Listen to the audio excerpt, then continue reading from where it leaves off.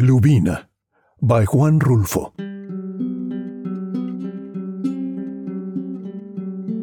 Among the high mountains to the south, Luvina is the highest and the stoniest one.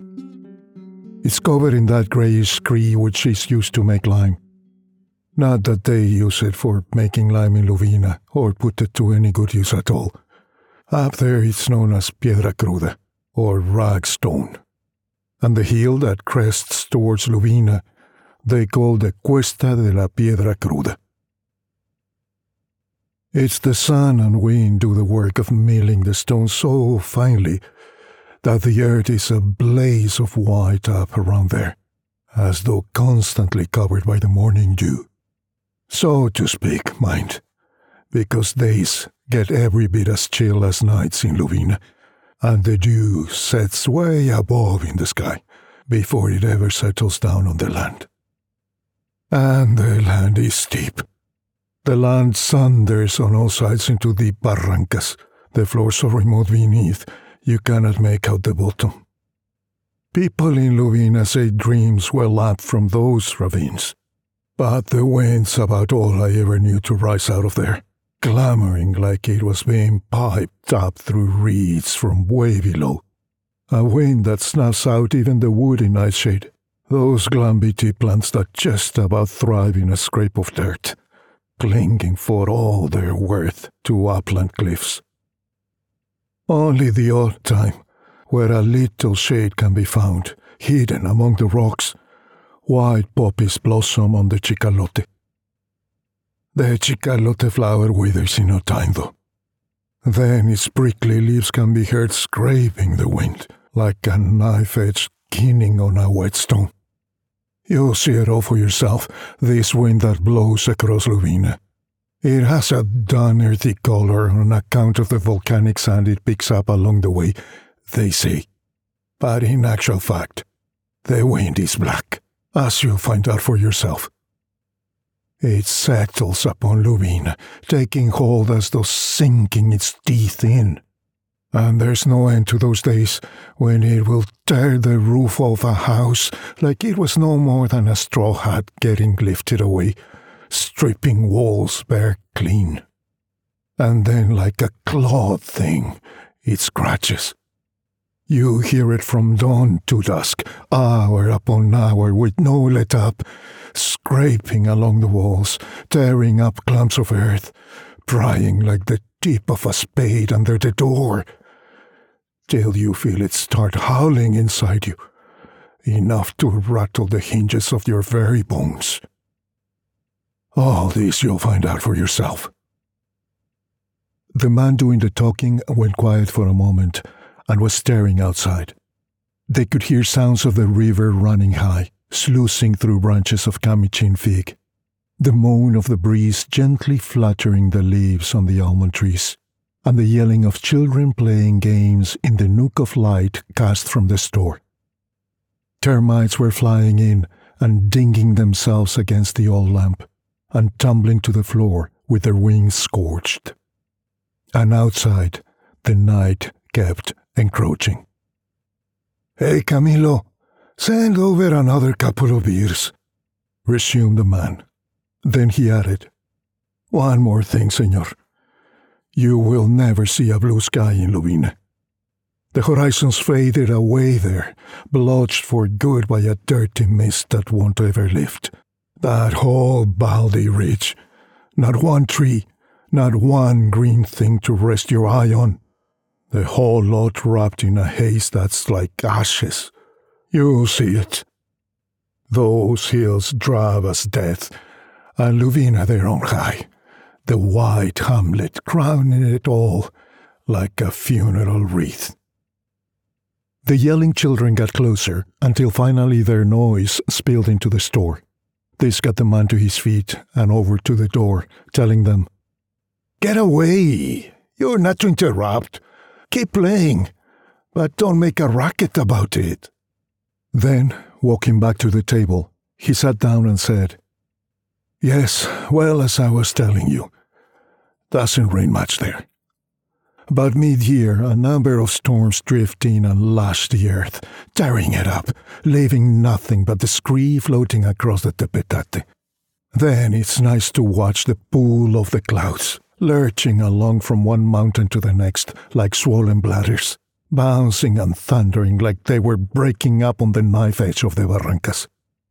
But in 10 or 12 days they're gone, and don't come back until the following year.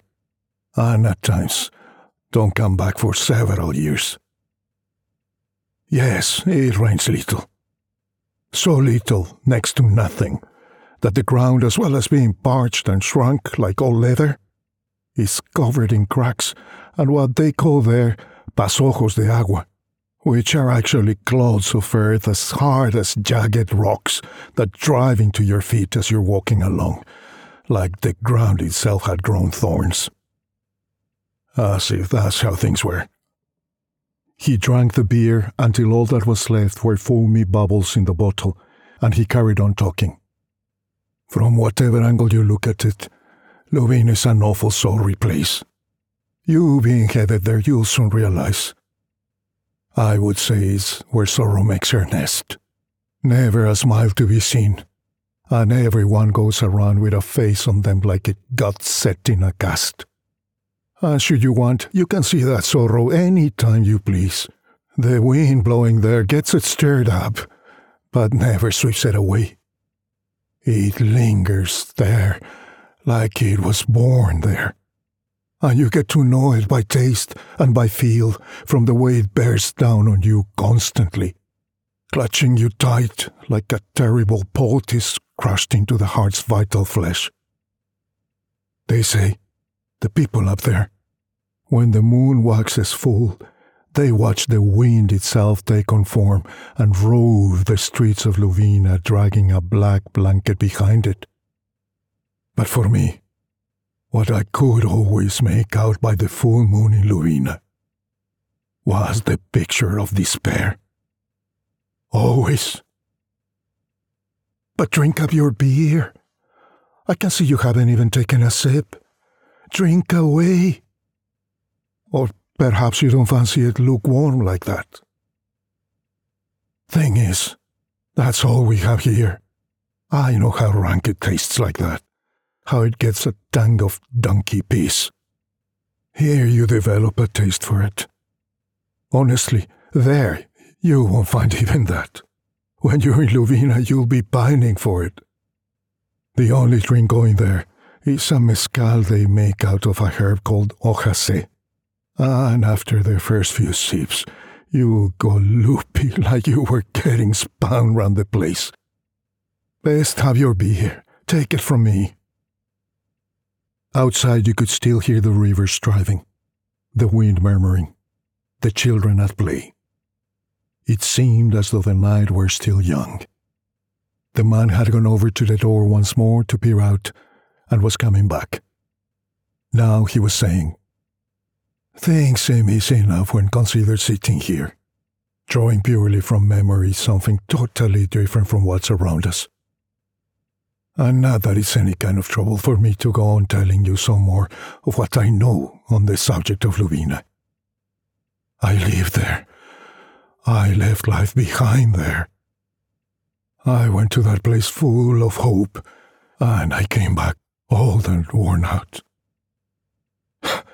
And now you're headed that way, and that's fine. I seem to remember how it all began. I put myself in your position and I think, look, the first time I arrived in Luvina, would it bother you, though, my taking a drink of your beer first? I see you haven't much interest in it, and for me it is a great help. It relaxes me. It feels like I was getting my head soused in camphor oil.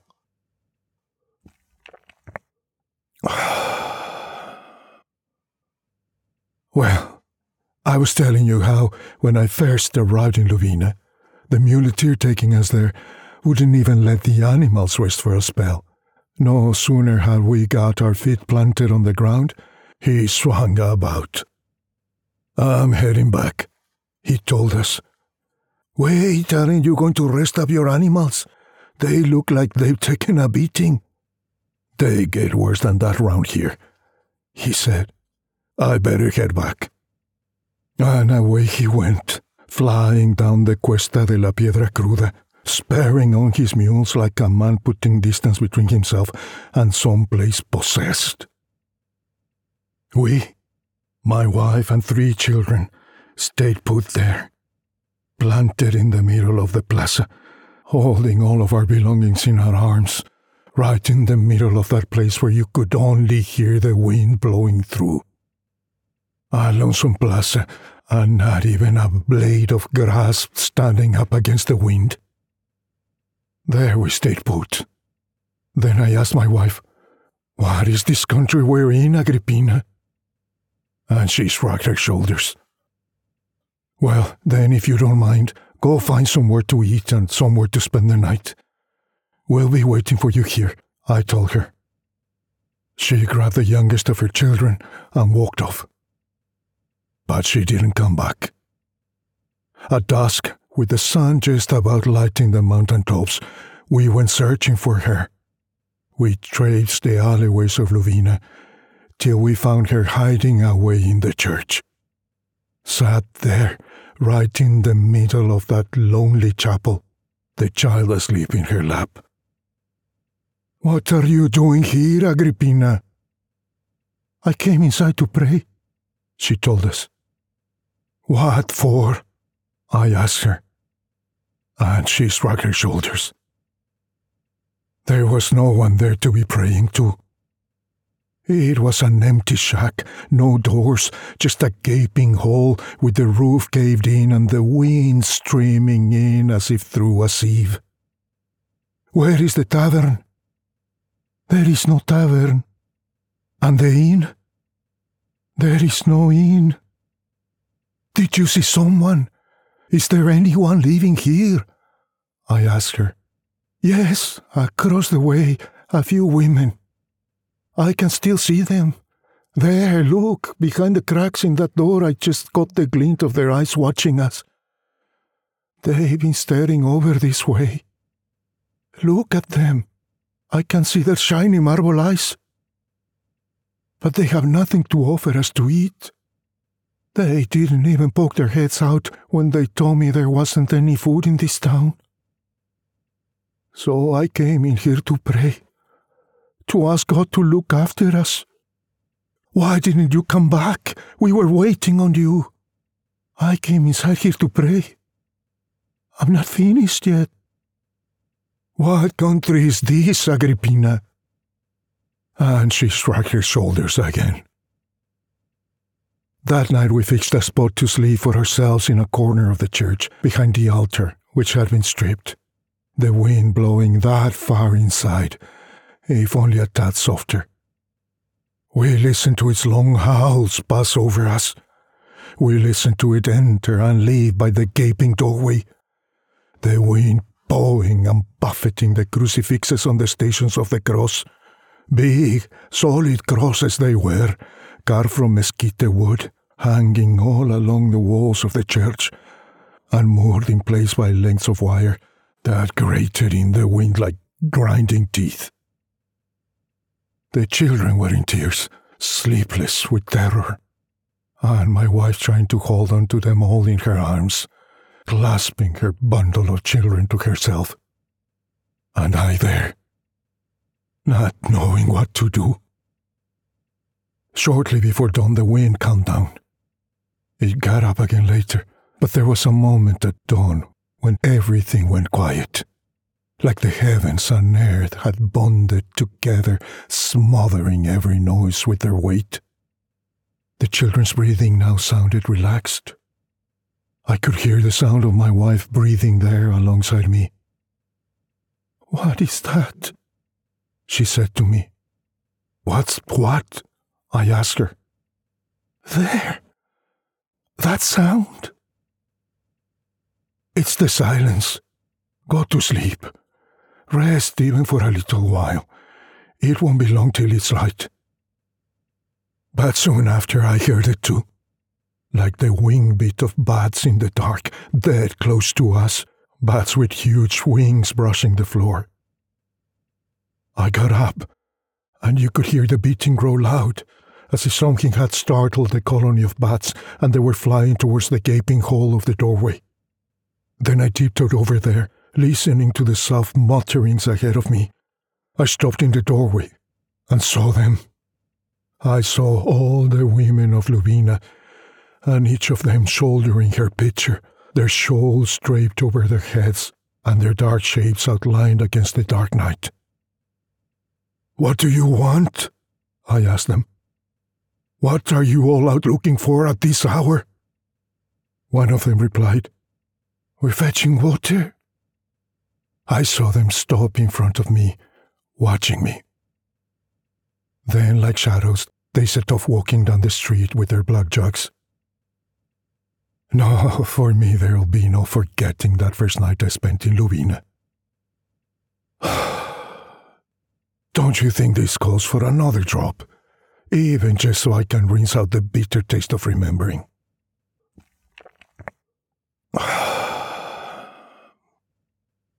I think you did ask me how many years I spent in Luvina. Am I right? The truth is, I don't know. I lost all notion of time when those fevers got my mind strangled up. Although it must have been an eternity. The thing is, time gets so drawn out there.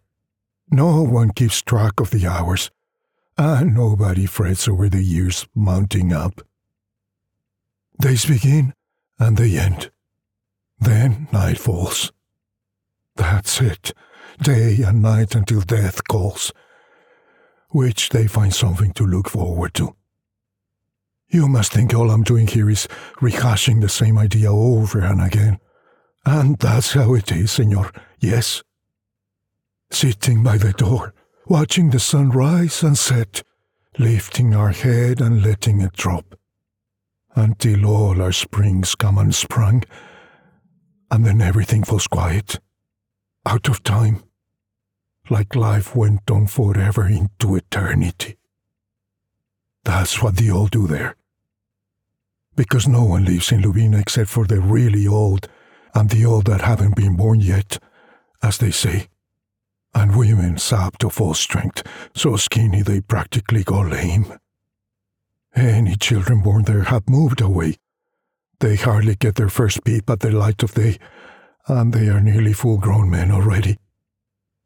Like they say, they jump from their mother's breast to the mattock and vanish from Luvina. That is the way of things there.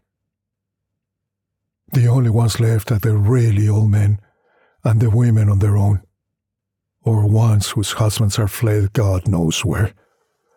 They blow through from time to time, like the storms I was telling you about. You hear a murmur spreading through the town as they return, and only a kind of grunt as they set off again.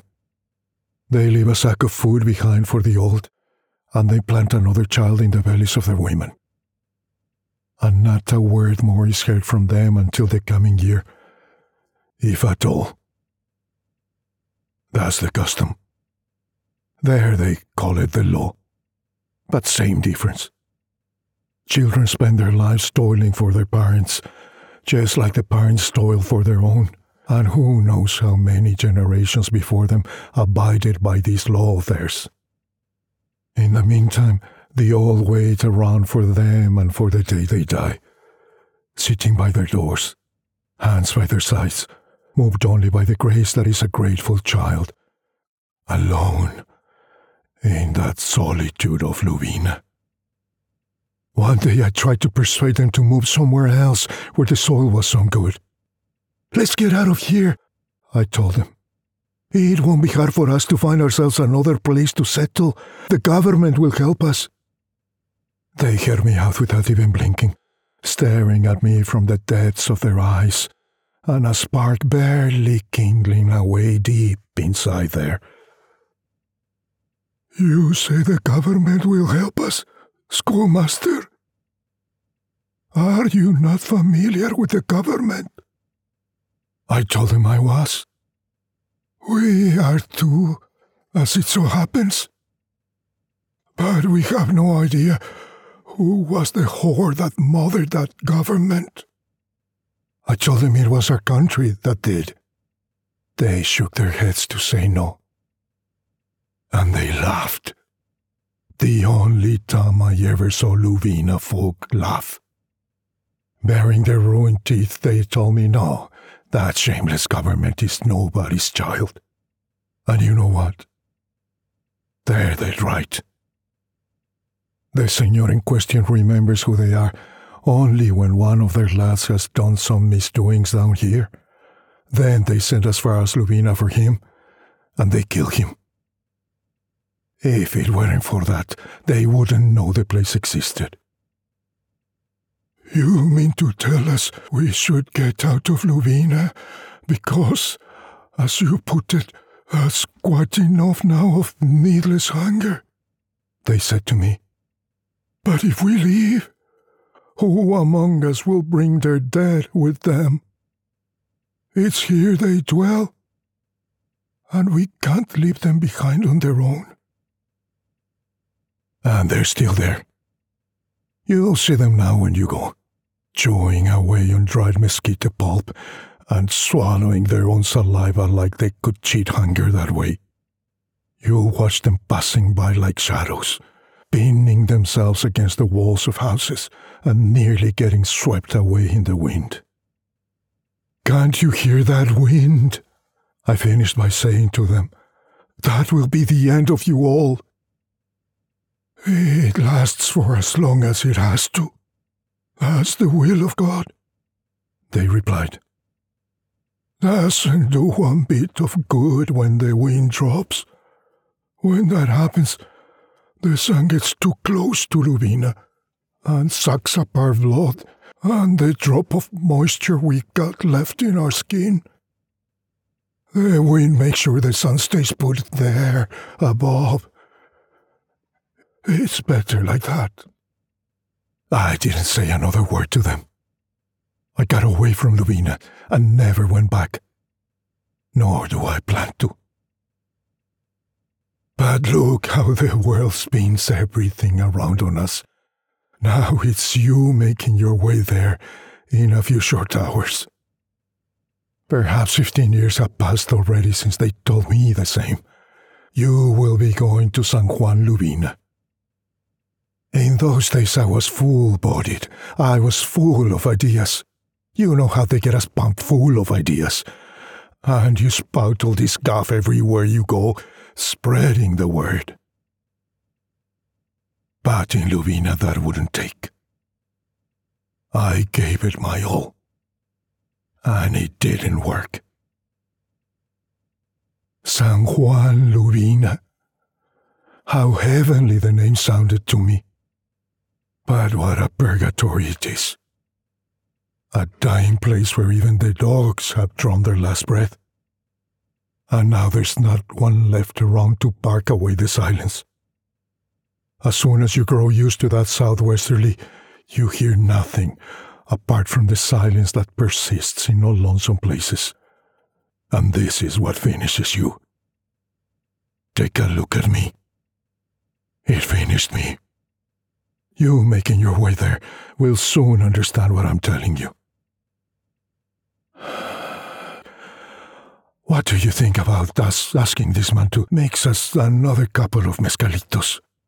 Beer means having to get up all the time, and that's only interrupting our chat. Hey, Camilo, send over a few mezcales now. Yes, well, as I was saying to you. He didn't say anything, though. He sat staring at a certain point on the table where the now wingless termites were going round in circles like naked worms. Outside, you could still hear the sounds of the night falling, the river splashing against the trunks of the Camishin fig, the yelling of the now distant children. The stars peeped from the miniature sky in the doorway. The man staring at the termites leaned over the table and went to sleep.